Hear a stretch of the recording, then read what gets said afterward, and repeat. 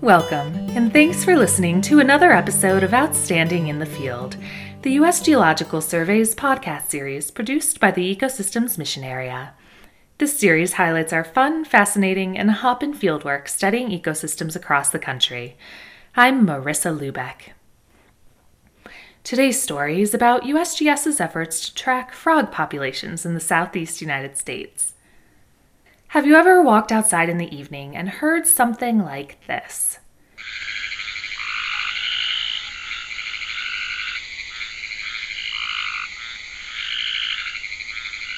To the untrained ear, it might sound like a lot of senseless noise or the primal calls of nature at night. But to Hardin Waddell, a research ecologist at the USGS's Wetland and Aquatic Research Center in Gainesville, Florida, it's a symphony of frog calls. Sometimes that can be deafening. I've been out in the swamp before where I was in a huge chorus of squirrel tree frogs, which they're called that because they sound a little bit like an angry squirrel when they're calling. And it was so loud, it was just hurting my ears. It was amazing. And then I've been out where you hear bullfrogs calling and they get in a large chorus and you can feel it like vibrating in your chest because that low frequency, So I love that. Frogs, like other amphibians, live a dual existence, partly on land and partly in water, so they play an important role in worldwide food webs. Frogs are also important to society in a lot of ways that maybe people don't recognize. For instance, they eat huge amounts of insects, right, collectively. You put it all together, and the biomass of insects that frogs consume has a big effect, right? So it reduces a lot of those pest insects that might be around your house. Frogs are also great indicator species, meaning they can offer insight into the health of their environment. Frogs breathe and drink through their skin. This permeable skin means they easily absorb anything in the environment that shouldn't be there, like pollutants and toxins. Unfortunately, declines in amphibian populations have occurred worldwide. Habitat destruction from deforestation and development is a large cause for the declines, but there are other potential threats that may play a role. Contaminants, disease, and invasive species are just a few. The USGS Amphibian Research and Monitoring Initiative, or ARMI, is just that, an army of scientists trying to understand and help managers slow or stop amphibian population decline. Hardin and his team are part of ARMI and have been studying frog populations in Texas, Oklahoma, Arkansas, Mississippi, and Louisiana since 2007. Identifying frogs by their calls is one way they track the region's populations. One of the things that we like about frog vocalizations, frog calls, is that each one is unique to the species. So we can use frog calls to help identify which species are there without having to muck around and catch each one.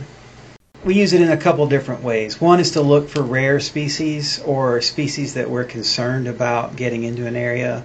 For instance, the Cuban tree frog, which is an invasive species that can have a big effect, a negative effect on the native frogs because it eats them and competes for the same resources, the same foods. And then we also use it to monitor the diversity of species and also look at the timing of calls, what we call phenology. So when things start calling and stop calling and how that changes with environmental conditions and over time.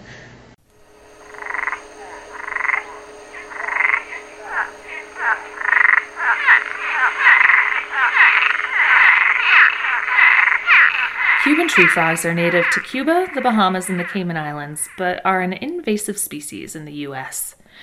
The tree frogs were first discovered in Florida in the 1930s and were later introduced to Puerto Rico and the U.S. Virgin Islands.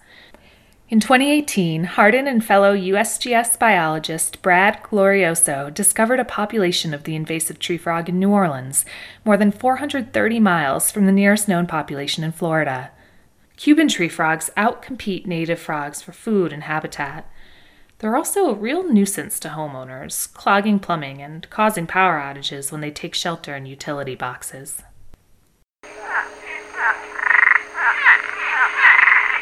It's not a particularly pleasant sound. It sounds a lot like I think of like a rusty hinge kind of squeaking open, or like a squeaky door or something like that. Hardin's team collects these frog calls by placing special recording devices in areas of interest, like near ponds on Boca Chica National Wildlife Refuge in Louisiana. The devices record day and night for a couple months, giving researchers an opportunity to collect continuous long-term data without having to sit next to these ponds for months on end. The recording devices are collected and brought back to the lab, where special software is used to identify what species calls were recorded. While frog calls may be helpful to scientists, they first serve a biological purpose.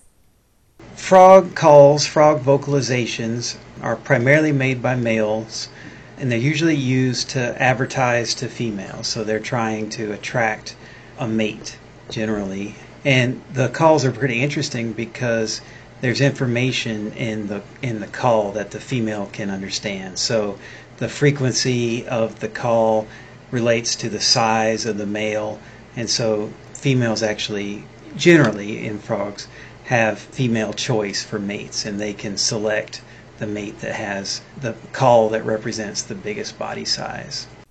The frog call data can tell us if an invasive species such as the Cuban tree frog has moved into the area for the first time. This gives managers an early warning that the invader is present and helps to inform management decisions on how to respond. We know that amphibians are declining around the world, so any tool that we can use to help make it more efficient to sample amphibians and to understand what's going on with our local populations is something we want to try. Citizen scientists can get involved in identifying frog calls too. Like birders who use bird calls to identify species, frog enthusiasts can easily learn how to distinguish between frog species' unique calls. I would start by looking up what frog species live in your area and then getting those calls and then listening. It's fun. I think a lot of people will probably hear frogs in their backyard if they pay attention.